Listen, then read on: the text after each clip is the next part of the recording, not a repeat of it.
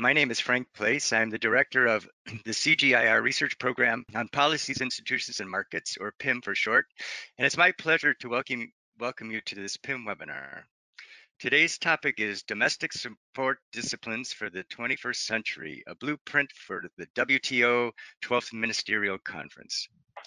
While it is not yet clear when and where the ministerial conference will take place because of the COVID-19 crisis, it is even more clear now that global coordination and collaboration is key in facing challenges in our agricultural and food systems. So it's my pleasure to introduce our speakers and experts on the topic. Valeria Pinheiro is a senior research coordinator at the Markets, Trade, and Institutions Division at IFPRI. Her research interests include international trade, development strategies and economic growth, growth linkages and regional dynamics. She has significant experience working in the areas of economic development and growth using general equilibrium models as an analytical tool, and has for the last several years led courses in many countries teaching the theory and application of computable general equilibrium models. David Laborde is a senior research fellow in the Markets, Trade, and Institutions Division as well, and he is the theme leader on macroeconomics and trade for IFPRI. And within the PIM program, David leads our cluster of research on the policy environment for value chains. Research interests include globalization, international trade, measurement and modeling of protectionism, multilateral and regional trade liberalization, as well as environmental issues such as climate change and biofuels. Recently, he has been focusing on costing the roadmap to achieving SDG 2 on zero hunger in a globalized context while considering the role of goods, capital, and migration flows. Before I hand it over to Valeria and David, a few notes on how we proceed. The presentation will last for about 30 minutes, with the rest of the time dedicated to questions and answers. During the presentation, we invite all of you participants to send in questions via the chat window on the right side of your screens or the question window, whatever you can see on your screens. We'll compile them and we'll relay them to our presenters in the second half of the webinar during the Q&A session. We are also recording the webinar and we'll make it available on our website shortly after the live event. So with that, let me hand it over, I think, first to Valeria, who will start us off. Good morning, everyone. Good morning or good afternoon. And thank you for joining us today. The first thing I would like to say is that we've been working closely with our colleagues from IISD and IFPRI as well in this project. So we would like to also mention the names of Jonathan Hepburn, Karen Smoller, Sophia Murphy, and Joseph Glover, also at IFPRI. So before we start talking about domestic support per se and the disciplines for the 21st century, I would like to take you over 3 slides that really show us what's going on in the world in the last kind of decades. So the first one what I just like to show you is that since 2001, agricultural trade has more than tripled in terms of current dollar value, growing at an annual rate of more than 9%.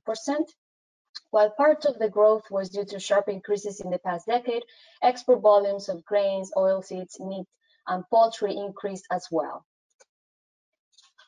The other one we would like to show you is what's going on with the agricultural value of production. We can see that has grown in the last decades. But the important thing in this slide is how it has changed related with the composition compared to other countries. So we can see that there are some countries that the agricultural production has increased between 1995 and 2010. Those are the first 2 columns there. We can see that China, followed by India, and other developing and less developed countries are the ones that have seen an increase, while the European Union and other developed countries have seen a decrease in the share of the value of production, or at least the value of production of their own countries. It is also important to look at what's the projection of this value of production to 2030 to see what are the negotiation groups or ideas that are going on today.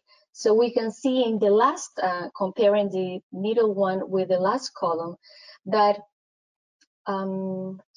China and India, for example, are going to be increasing, and the US will decrease their value of production. The important thing here to notice is that China will still grow, but it won't grow at the same growth rate that it has done previously.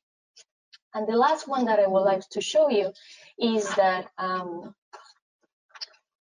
the evolution of trade shares from 1995 and 2015.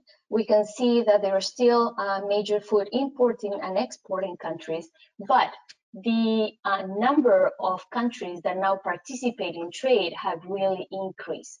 So in this slide, we're looking at exports, and in the following, we're looking at imports. And for both things, we see the same relationship in this, that now we see more countries being part of trade.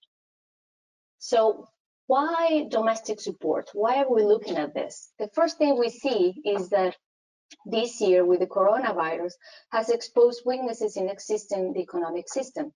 There is a need for a more comprehensive, coordinated global response. Trade should be part of this, but also there is a need for more predictable and equitable rules on domestic support. We also know that to maintain a supply of safe and nutritious agricultural products to feed the growing population that we see, we will have to overcome various challenges, such as climate change, urbanization, existence of conflicts, and limited number of natural resources, land, water, land degradation, etc.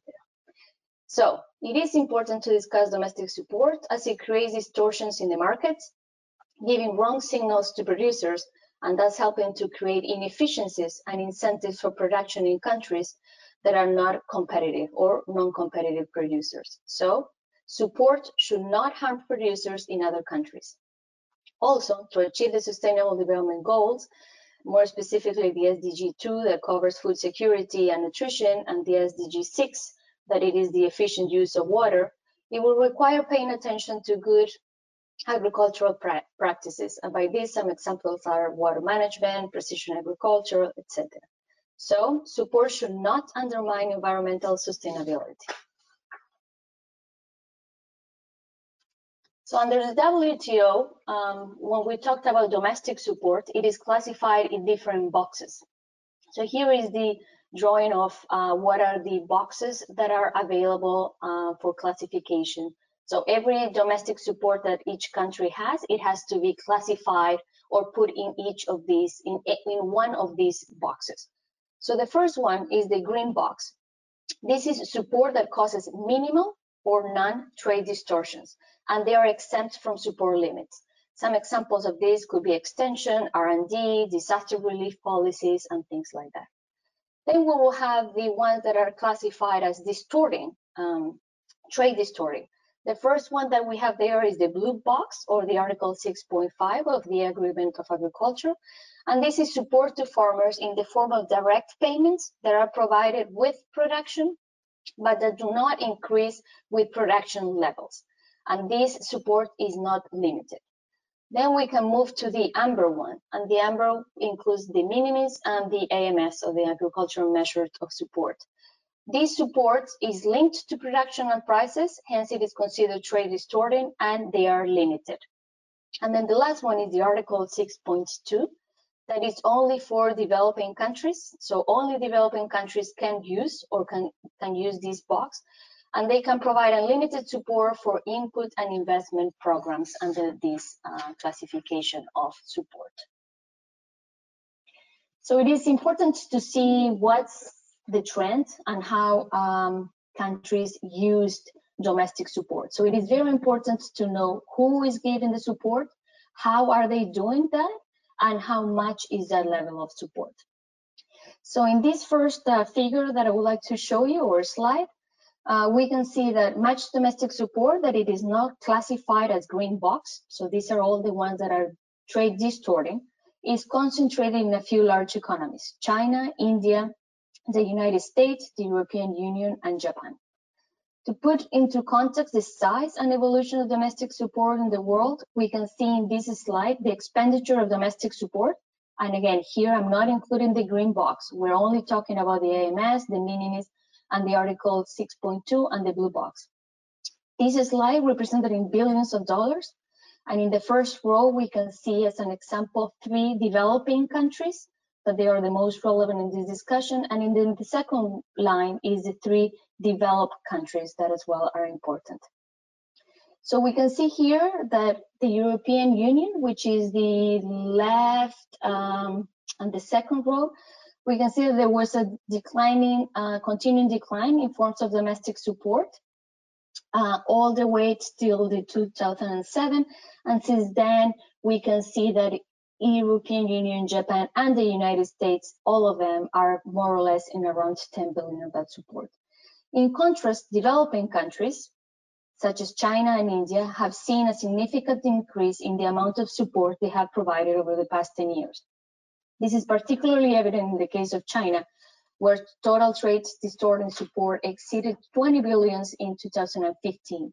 In the case of India, input and investment payments, which is the Article 6.2 that I already mentioned, accounts for most of the support provided and has increased in recent years, reaching over 20 billion in 2018. That is the last year of the notification at the WTO.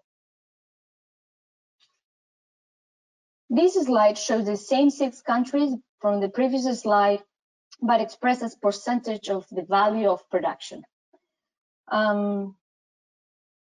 If we look at these 6 countries, we can see that they can be divided in 3 broad groups, where non-green box support as a value of production. So we can see that Japan and India are the ones that has the biggest one. It is 10% and 8%. The United States has only 5%, the European Union 4%, and Brazil and China are at 2%. Looking at the case of China to see or to illustrate how important it is to look at trade support not only as total amount of money, but also a percentage of total production, we can see that China is the largest than provided by any other countries. The support it has notified is actually considerably lower than that of the WTO members when expressed as a share of value of production. And this is because the size of China's farm sector is very big, and should not be surprising that support levels are higher in absolute terms than in smaller countries. So why is it important? What matters is the extent to which the government is providing trade distorting support relative to the overall size of the farm sector, which will be different depending on the countries. This slide, so far we have seen general domestic support, but we also have to pay attention to the fact that developed and developing countries support agriculture in a different way. With a greater proportion of developed countries, trade distorting support dedicated to specific intervention of products, and developing countries that prefer non-product specific support, like the use of fertilizer subsidies, for example. So developed countries, which is this slide, in which we show the same 3 countries that we looked previously. We see that European Union and Japan, for example, 90 or 80, between 90 and 80% of the trade support respectively is granted in the form of product-specific subsidies. And that is the orange color that we see on those in the graph. Looking in more detail, some examples that is worth mentioning could be the case of rice in South Korea, which accounts for 70% of all support that is towards trade.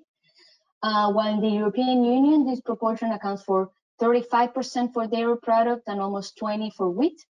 The United States have also dairy products and maize that account for 40% of all trade distorting support. And Japan, they has as important the pork and beef, which accounts for really 2/3 of the total account.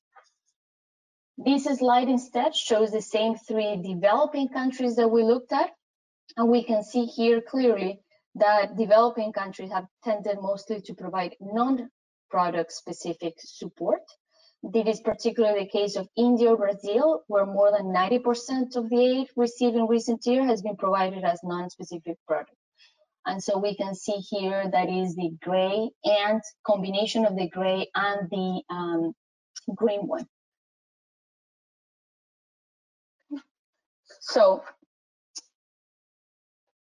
So far, we only looked at the total. We did not include any specific commodities, but it is important to look at the concentration of specific products and product groups when looking at support. Something to take into consideration is that support can lead to the overproduction of goods associated with also high greenhouse gas emissions that could exacerbate negative effects of climate change. So reducing the concentration of support in individual commodities could help improve both the sustainability and the efficiency of markets for food and agriculture, but can also contribute to reducing poverty and food insecurity. Across the WTO membership, a large share of support classified as trade distorting is also focused on some limited number of products. As we can see in that graph, we can see that maize, rice, milk, dairy, beef, and some other cereals are very important, and also cotton for developing countries. So having said all this, members tried to negotiate new disciplines related to proposed limits on the blue box, the AMS level, the minimis, and thinking about caps and other OTDS constraints. So one of the important things is that we need a simpler approach that can help harmonize support levels, and there is a need for this. So what are the options moving forward? They will relate to the current level of the trade, of the overall trade distorting support, anti-concentration disciplines, special and differential treatment, improved transparency, and public stock holdings. Currently, we can see 6 negotiation groups that they have different modalities and proposals and ideas. And David will walk us through them. So David, floor is yours. Thanks a lot, Valeria, and thanks everyone for joining us today. Valeria has given you this very nice landscape about where we are in terms of domestic support. So basically money that are spent by government to support their farmers and their agricultural sectors. And you already have seen what will be quite important for the next part of the discussion today is, first, the world have changed drastically in terms of who are the big players, in terms of the number of countries participating to international trade, about the size of these different countries from the irregular round. And basically 20 years ago, now 25 years ago, so a quarter of a century, when we defined the rules that will help countries to implement farm policies without damaging the interest of their neighbors and of other participants to world trade. So we are basically right now in an environment and in a legal setting that have been negotiated about 30 years ago and started to implement in 25 years ago. And the world has changed, and this is why we need to think about how we can adapt this discipline that actually has played an important role in bringing some rationality in some of the farm policies by the largest economies so far, and how we can make sure that it's compatible with the development goals that we have, in particular the SDG, both in terms of social development and environmental outcomes. So what we have seen is the world has changed. We are spending, when I say we, the largest economies and the most advanced economies and the big emerging economies, a bit more than 150 billions of subsidies that actually impact markets, impact competition. And of course, we know from the beginning that countries that have enough money, enough fiscal capacity can use the policy space that is given by this discipline.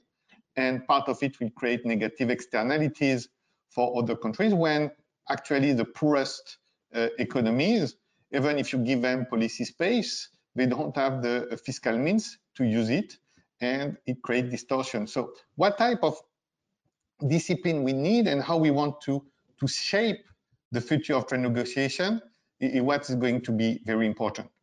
The last point I'm going to focus on is the same numbers can be represented in different ways and have different implications. So yes, China is spending more money in the last few years in its farm sector than the US. But the Chinese agricultural production and agricultural sector is actually quite large. And so in relative terms, China is spending less in relative terms than the US. So how we are going to look at numbers, how we are going to define these disciplines will matter a lot in a system where people may be looking for fairness, but fairness is a highly relative concept. So next slide, please. So we are going to look at some of the recommendations that we have provided in a new publication that have been released last week, where actually we provide this background information and also identify key elements for the future negotiation and the future disciplines.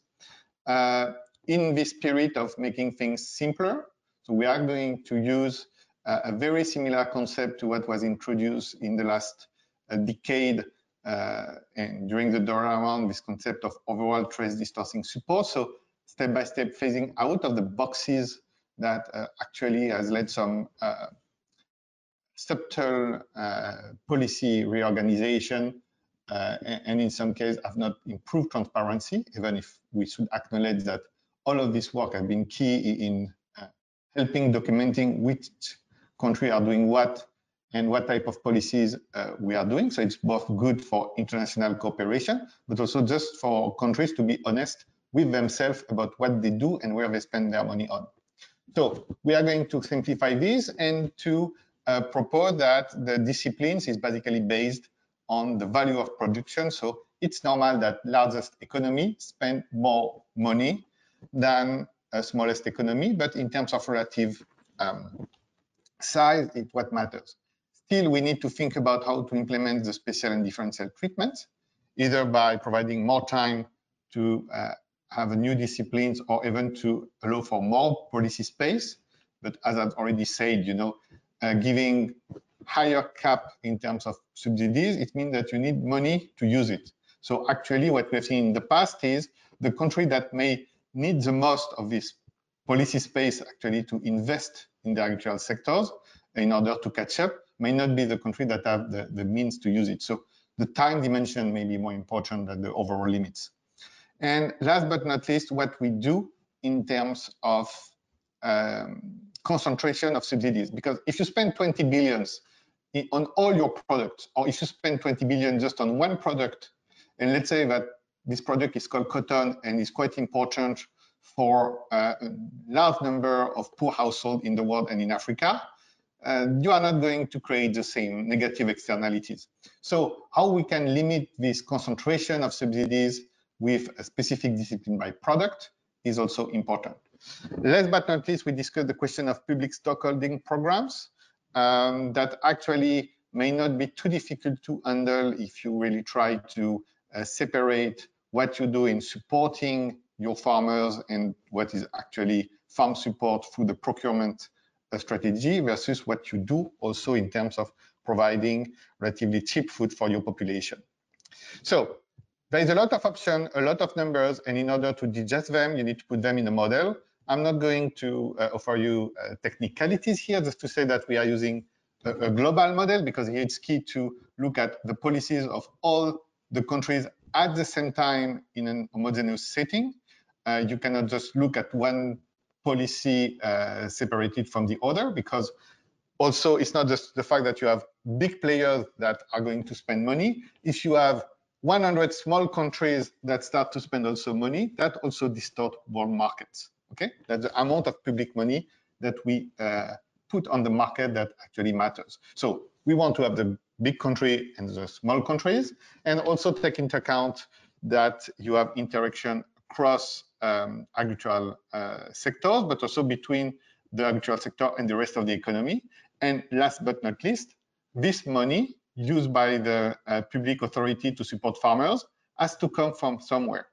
So it's taxpayer money. And there is also an efficiency cost to decide to spend money on farm versus on other things. And with this type of setting, we can track this. Last but not least, it's a dynamic model, and it's quite important. So yes, next slide, Valeria, you were right. In addition to what we do normally in EURAGRODEP for this specific exercise, we go very much more in detail in terms of policy instruments used by the different countries for the different products. So We have policy that capture the payment to output, so production subsidies. We have a payment to intermediate consumption on fertilizer, fuel, feed, seed, including tax rebate, because we should not forget that, for instance, a part of what we call fuel subsidies, in particular in developed economies, are actually just the fact that farmers doesn't have to pay the full taxation on fuel, so it's a tax rebate. So that's actually a kind of subsidies because it's an advantage given just to farmers. You have payment to factor of production, so it can be subsidized investment, it can be a payment per hectare of cropland, so or per cow. So still in giving incentive for people to invest either in specific sectors or at least in agriculture, and then payment to farmers that may be, if they are just income support, much less distorted. But we also, and that's the type of typology of instrument that are important from an economic point of view, how it shifts incentive and incentive for who.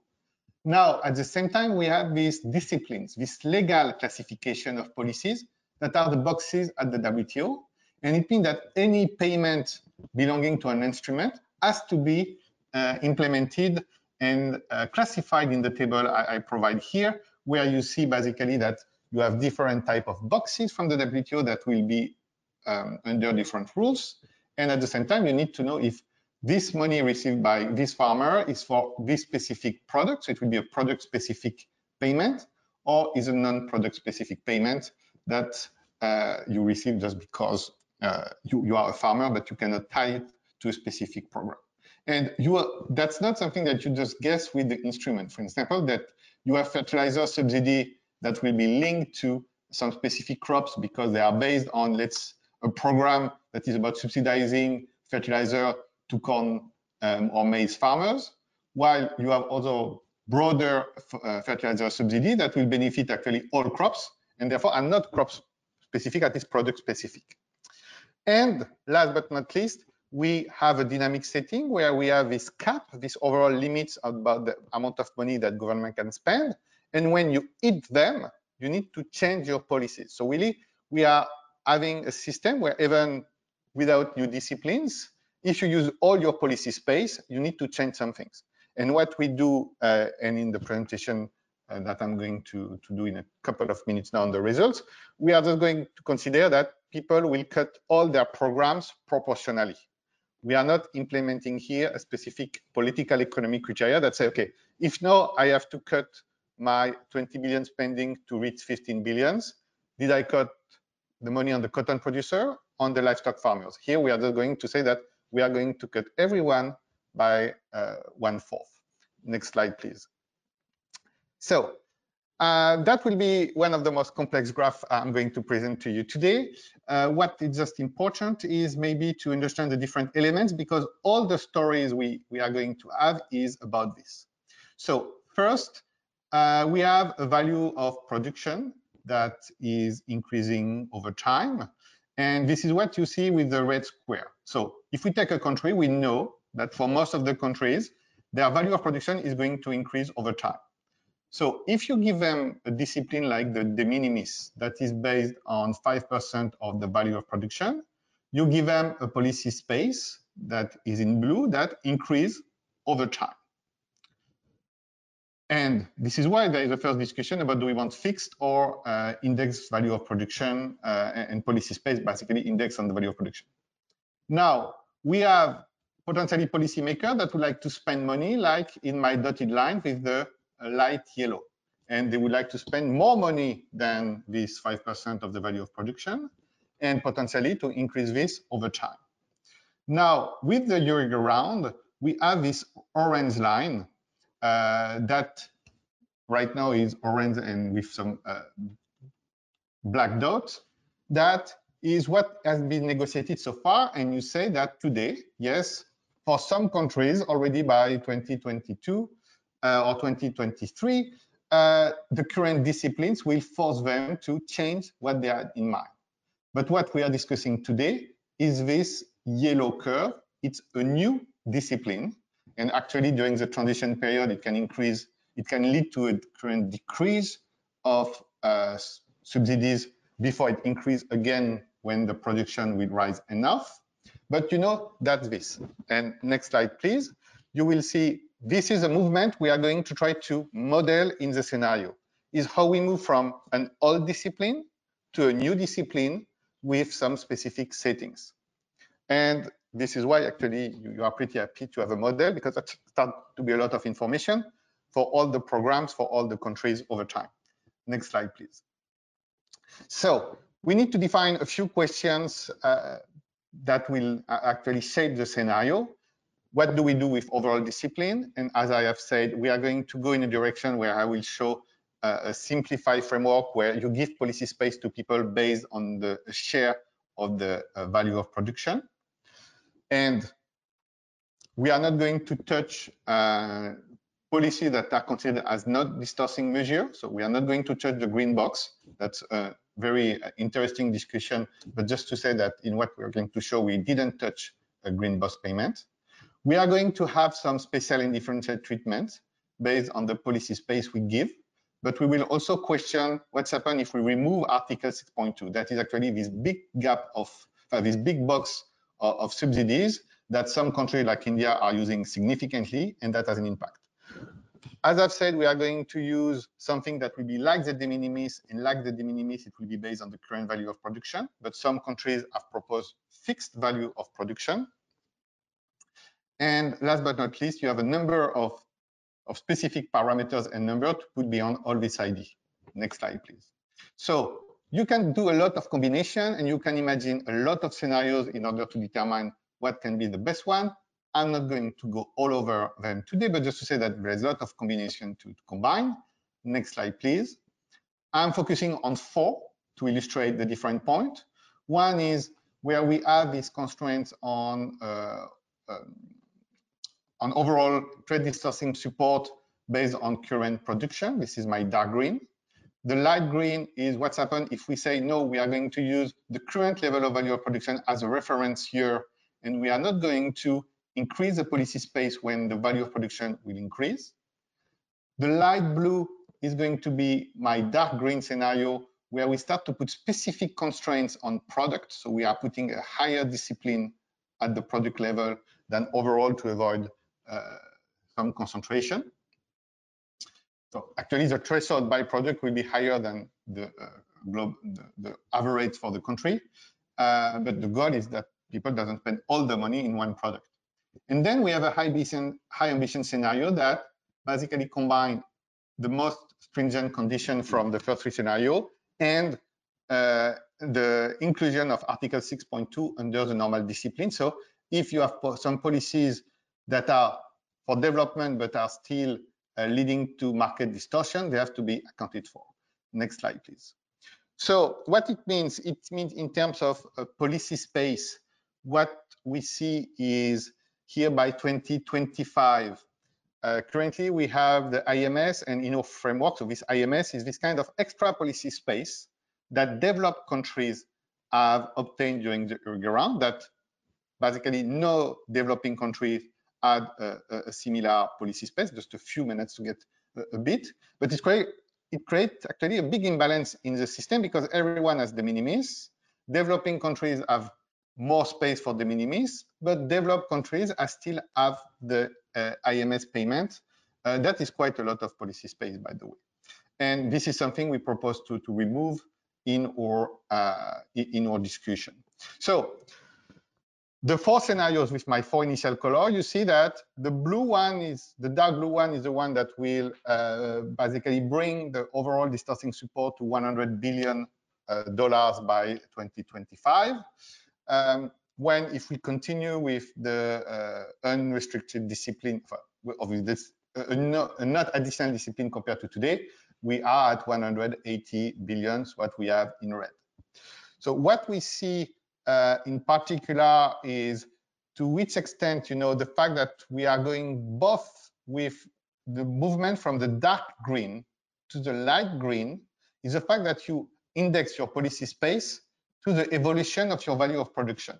And you have once again, some countries, including some developing countries, but say we should not do that because big countries are going to spend even more money in the future. But moving from the dark green to the light green has a big impact on policy space for India, China, and Russia that are going to continue to expand their value of production. So saying that they have to get stuck to discipline based on today's value of production or something that is going to be indexed in the future is a big issue and challenge for them. Moving from dark green to light blue, the main difference is just to have a policy, a product-specific disciplines, and overall it doesn't change the big pictures. And the dark blue is going to be the effect of both the having this value of production fixed to determine your policy space, but also Article 6.2. Next slide, please. So if I think about world prices, because a lot of the discussion about all this domestic support, it's reducing world price, so it's create inequalities and it hurts poor farmers. Overall, as you can see, most of the price of the commodity will not be impacted by more than half a percentage point in terms of this policy change. So it's still a lot of money when you think about the size of the agricultural markets, but overall it's not a tremendous change in world markets, except for a few commodities where current payments are highly concentrated. And you see this, for example, for plant fibers, for cotton. This light blue and dark blue scenario are quite important in terms of changing the price of cotton on world markets. Light blue, because we block the concentration, for instance, from the US, we will cut significantly the payment they do to their cotton farmers. But a dark blue also because we are putting constraints on what India is doing with a number of their farm programs that benefit cotton producers that actually, even if they are poor cotton producer in India, they are today poor cotton producer in Africa that pay also the price of these policies. So anti-concentration will matter a lot for some specific product and specific product that can have a big value in terms of poverty. Next slide, please. In terms of volume of trade, it's where you are going to see contrasted effects. So you see more trade, let's say, for poultry products, for instance, and less trade for cotton, because you are redistributing who is exporting and who is importing.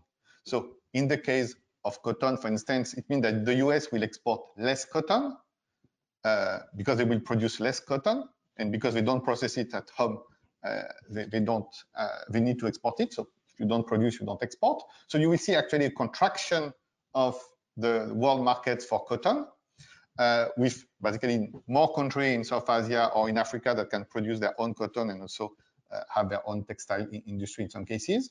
While for poultry sectors, the fact that you are here removing some subsidies, you are basically reducing the production of some countries, including in Europe or in the US or in Japan, where you can see new exporters providing and replacing this production. So here also different pictures. Thank you. The next slide, that's good. Yes, next slide, Valeria. Thanks. Now, in terms of farm production, that's also something that at the end basically matters, because policymakers may want to spend money in order to have more production at home. You see that the different discipline will actually lead to this redistribution we were talking about. We are going to reduce production in developed economies. We are not going to destroy the agricultural sectors in developed economies. You see, we are talking about a reduction even for the kind of ambitious scenario we are talking about by 0.6% in real terms.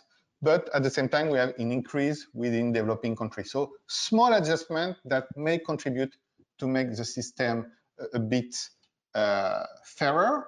But also, if you see what is happening on my dark blue, so it means when we put discipline on Article 6.2, you see that Russia, India, and China, and basically India that is using Article 6.2, will see a slight decrease of their farm production, when the rest of the developing world, and in particular Africa, is going to produce more. So when we talk about fairness, there is also this question of redistribution between the landscape of emerging and developing economies. Next slide, please. For the sake of time, and I think you get my point about cotton, I'm going to go over this slide. I'm going to jump this slide, so next slide. And so the key message. So yes, we are going to think about what means special and differential treatment in the world of 2020, not the world of 1995. And as you see, it will mean actually to rediscuss what means Article 6.2 in terms of development. When you have one of the largest agricultural exporter, that is India, that spent $40 billion in this program, that may be needed for some specific part of the farm population in India, but actually create major distortion at the global level, including for poorest and poorer countries. There is a lot of detail in this negotiation, a lot of choices. It's important to make the right choice on each of these assumptions, and this is where we try to provide this type of information, and we work with the negotiators. There is a need of simplification. What we have here, you see, is already kind of complex, but it's much simpler than just carrying different disciplines for different boxes, for different products, and so on. We think that using the fixed value of production is a very strong dynamic constraint, and yes, it will make more sense to link it to the current value of production, just to follow how the world evolved. The way to define anti-concentration clause and this upper limit that the amount of money you can spend by product is quite important. And we need also to make sure that we have a proper definition of products, because every time you put a loophole, some countries will use it. And last but not least, I think it's also, once again, for us to say what type of global trading system, what type of discipline we want to achieve, both efficiency, economic efficiency, and that's a key goal of WTO initially, but also in a fair way, meaning that countries and the civil society is happy to participate to this global governance experience, and therefore that we can deliver on the SDGs. Thank you for your time. It was a bit long, but you see there's a lot of things going on, and that will be my last word. The type of discipline we are negotiating, and when we put it in an agreement, as you see, we keep them for 25 years. So it's not like if we can have a quick explanation and think that this choice doesn't matter. It will matter for us and for the next generation too. Thank you. Great. Thank you very much, Valeria and David.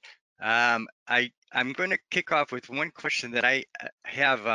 You presented a lot of information here, and very complicated, as you mentioned. So I had a question, because we know that in many developed countries, and perhaps in certain regions, they also have their own tools and models and databases and are running similar scenarios. And then we know in many countries, they probably do not have such capacities and capabilities. So I had two questions. One is the results that you're finding on the effects of certain different types of policy changes. Is there a convergence with your between your results and results that are found in other models? That's my first question. And then the second one is, in countries where they don't have such capacity, you had mentioned briefly about providing these recommendations and some capacity training, building to a negotiator. So how does that actually happen? How can countries that don't have the tools and so forth get access to this and understand and help shape their negotiation positions? Thanks, Frank. And here I will thanks also PIM and the CGIAR, because it's part of my answer to your to both of your questions, by the way. Meaning that it takes years and decades to develop this type of database, this type of tools, and where actually you make huge economies of scale. It doesn't make a lot of sense for each country to have its own database and its own model to look at some of this global issue and global trade-off. So this is what we try to do, to have developed these public goods to some extent, and to, I say to some extent, because what is important also is to adapt any public good to the specific needs to specific negotiators and countries. But yes, we are kind of information desk for some countries that come to us with questions about modalities for developing their own proposals, so they can be proactive at the WTO, or just to have an idea of what it means for them when you take into account all this complexity. And so we did just it in a way that actually on our side is fair and balanced, because we are not promoting any specific interest. I will just say that we also have requests coming from developed economies, in particular small developed economies, that cannot bear the cost of this machinery, even if they are rich countries. Now, are our results different from what other institutions are doing? I would say qualitatively, there is not something very revolutionary here, but we have this level of details, including with having endogenous change in you hit upper bound, is something we really are at the state of the art, and there's not so many studies that have all this level of detail at once that we can compare to. So that's good. It means that we are trying to do our job well. But I think that the big question that we have raised, about what means fairness, how we deal with a changing world, it's something that more or less all the quantitative team are well aware of. Now, how we capture all these details of policy making and policy space in models, it's where it's become a lot of craftsmanship. And this is what we do thanks to your support. Great, thank you. So a couple questions have come in. We have one question is on why you have used the WTO classification system for support and not the PSE used by the OECD and other institutions. So maybe you can explain all those terms as well in your answer. And then there was just a question about on the support within the EU, where the graph had noted about 10 billion, but that the Common Agricultural Policy has a budget of about 50 billion a year. And so there was a question about what explains that difference. So I will start with the last one, and if Valeria wants to follow up after, I will. She can do it. But the main thing is, yes, the EU is spending $50 billion on farm policies through different pillars, but only 20–25% of it qualify as being trade distorting. Basically, the EU, following the Uruguay round and a number of reforms, has moved to what we call decoupled payments and is using green box. So this is why all the discussion we have about green box can be relevant, because we can think that all this money may still have an impact on world markets. But you have seen this decreasing graph for the EU. It's just not cutting money to farmers. It's just reallocating from one policy instrument that were very distortive, like the old common agricultural policy, where you produce more, you get more subsidies, to more income guarantee, where independently of how much you produce, you get money. And in some case, this money, through what we call cross-compliance, can also be used to provide environmental friendly incentives. Now, about the different metrics of how we deal with policy. So yes, there is different way to classify and to measure support to farmers. And we have another program supported by PIN that is called Ag Incentives, where we have a consortium with basically all the different IOs and where we come with unified indicators. But what I will just say is that, any dollar that is spent is in the economic system and is in the model. Now the question is how we consider it and how we process it. So if you are from an OECD point of view with the producer support estimates, you have an angle that is much more economic oriented, but also to know if these dollars go from one taxpayer to a producer or from one producer to a consumer and vice versa. So there is this logic about who is paying for what, with a strong emphasis on economic incentive. When the WTO is first of all a legal framework, where you are going to classify policies in many cases based on their legal design and maybe a bit less about their economic impact. And actually in the model, and this is why you have my table with double entry, all the dollars are properly tracked. But now when we change some rules at the WTO, we are going to put a constraint just on this stream of money that belong to the specific box of the WTO. And all the PSC are not blue box or amber box or a green box. Most of the PSC are basically amber box, a bit of blue box, but in the PSC you have also all the market price support that are much more related to tariffs, border protection, and market access that we have not discussed at all here. So when you think producer support estimate at OECD, half of it coming from basically market price support and border protection, that's not covered by this pillar of the WTO discipline. This is about domestic support. This is money spent by government. The market access part is in the market access negotiation that currently are more or less, I will not say dead, but are not moving, when for domestic support, we have a bit more hope to see things coming. Okay, very good. Valeria, did you want to add on? Yeah, I would just like to add the, for David's answer, it also highlights the importance of transparency and harmonization, because as it was mentioned, it's all domestic support needs to be classified and put in each of these boxes that we've been mentioning. But there is some interpretation of where to put them depending on the countries.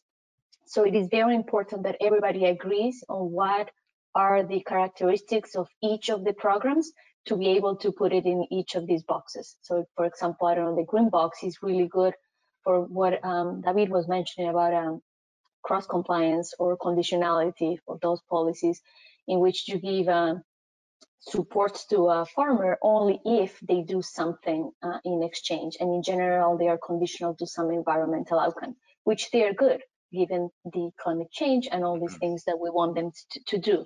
So that kind of programs could be very well done, and they are advantages for everybody. But the key thing is that all countries need to agree on what are those programs and where to put them. And so in terms of the training and capacity that you were mentioning in the previous question, one of the key things as well is that all countries needs to have the local capabilities to really be able to do the notifications in a timely manner as well. Some countries have these notifications very lagged, and they are not on time or things like that, which makes also harder to really do the follow-up and keep talking about this. Thank you. Yeah, thank you. Okay, I have a few more questions that are of a technical nature. So I'll read all of them, and maybe you can maybe in your response they might be linked a little bit. So first one is, how do you define the discipline applied to Article 6.2 in your econometric model? What are the pros and cons of using the value of production, and what would be the effect of using the value of production on future policy space of small economies or countries that are vulnerable to climate change, for example? Related, there's a question that came in. Can you explain if the scenarios with entitlements as a percentage of the value of production foresee the same percentage for both developing and developed countries? And a final one was that someone noted that between 2001 and 2014, only 3 countries have used more than 50% of their available amber box policy space, and only 13% have used more than 10%. So there was a question on why the need to create policy space through a floating limit, if that's the case. So I think they're all kind of related to this value of production issue. So over to you. So thanks. So on the discipline of 6.2, what we do in some of the last scenario when we basically consider that there is no more 6.2, that's what we did. We say that if you are providing input subsidies, it's amber box, whatever the targeted population or the motivation. So in the 3 first scenarios I have shown you, 6.2 is still protected. So it's like the green box. All these programs are not impacted by the change in disciplines, while in the 4th scenario, we are saying there is no more 6.2, and your policies has to be classified based on its nature. That's a bit violent potentially, but I think that we have to clearly revisit 6.2 in the light of what development means today in the world of today. Now, the value of production for small economy, and just the value of production, yes, value of production is changing every year, and potentially your value of production is endogenous, both to prices, but also to the policies you are implementing, and you potentially to climate change, with the fact that if you are hit by negative shock, you are going to have a decrease in the value of production. So what we are proposing first is to take a mobile average over the last few years, just to avoid that specific bad years decrease your value of production and therefore make you break the rules. So that can help. But at the same time, I think that even for countries that will be hit by climate change, that may not be an issue, because if year after year after year, your value of production is going down, just pouring a large amount of money in a distorsive way, I'm not talking about R&D or other things, but in a distorsive way to just maintain your farmers alive is not sustainable after a few years. So really, yes, this percentage and this indexation is quite important. Now, what we have seen is, yes, you have a number of countries that may not use all their policy space, and Europe is one of them, but just because they shift to green box. 2 years ago, we had the China that 4 years ago now that actually has broken their limits. This year, it's India that is breaking the limits and use their peace clause to get protected. And if we think about the type of stimulus package that we are seeing now, even in the US with their farm aspect, they may also break their commitments. So having a discipline and just putting people on the right track is good, because when prices are high, people doesn't want to give additional money to their farmers. But when prices are low, it's where you start to see rich government putting more money to their farmers, that increase even more the production, that put even prices down even more, and you have this vicious circle. And at the end, without discipline, it's always the weakest economies that pays the price. So this is why we need it. And of course, Valeria, go ahead. Oh, sorry. Just to say, go on the answer. What we have in the scenario is that we give actually twice the policy space for developing countries than for developed economies. So when we say, okay, it's 5% for developed economies, it's 10% for developing economies, and so on. And of course, we play with these different thresholds. But for the core scenario I have shown you today, there's these rules. We have another scenario where actually we use the same target, but we give just more 15 or 20 years for developing country to get there, because also hopefully in 20 years, most of them will not be developing countries anymore, in particular in terms of agricultural productivity.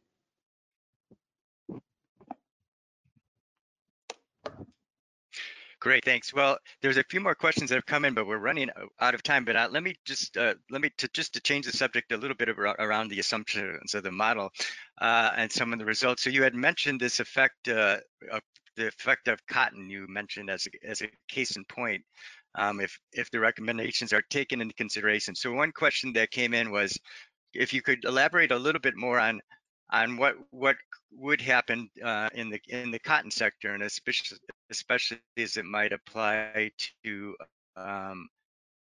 African countries.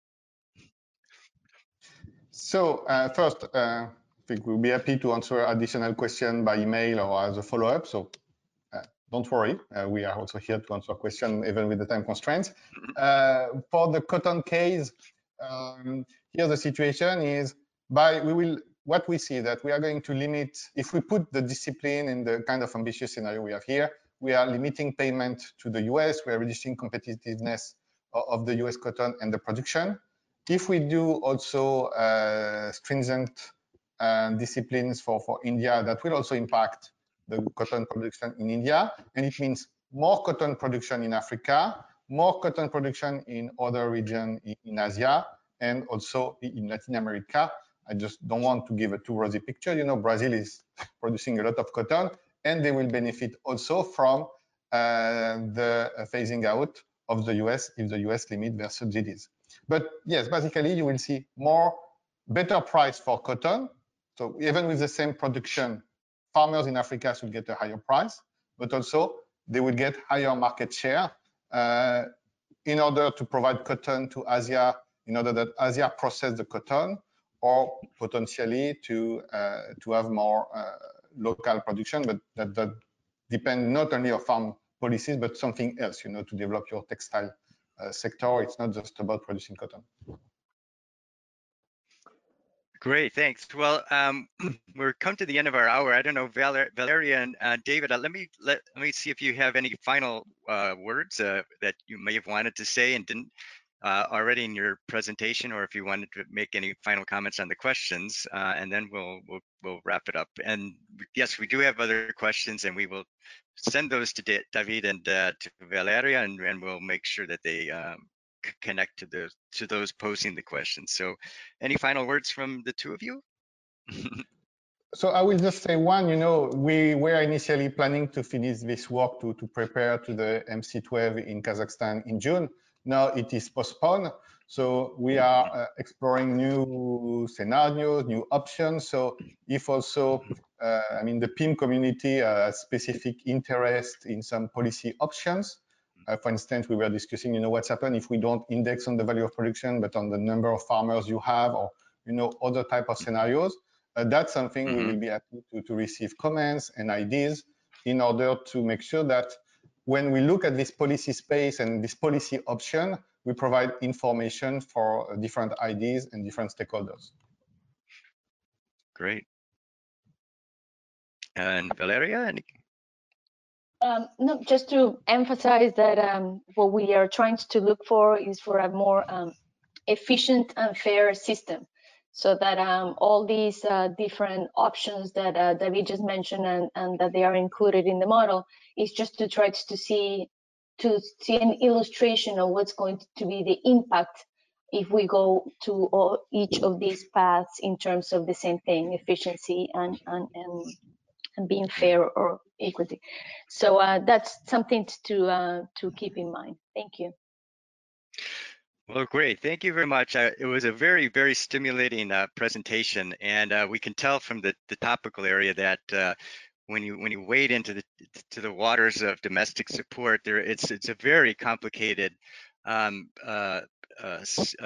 set of connections and relationships that they have throughout the economy, and the use of the models is just invaluable and essential to be able to make some understanding of it. And we also know that research in itself in this area is just one input, and there's a lot of political economy factors at national, regional, and global levels to consider. So so anyway, I'm glad that many of those have come out in the discussion, and thanks to all the participants for their great questions, and to the presenters, and I wish you well in future, and hoping to shape the future of the negotiations. So thanks everyone. Thank you very much, everyone.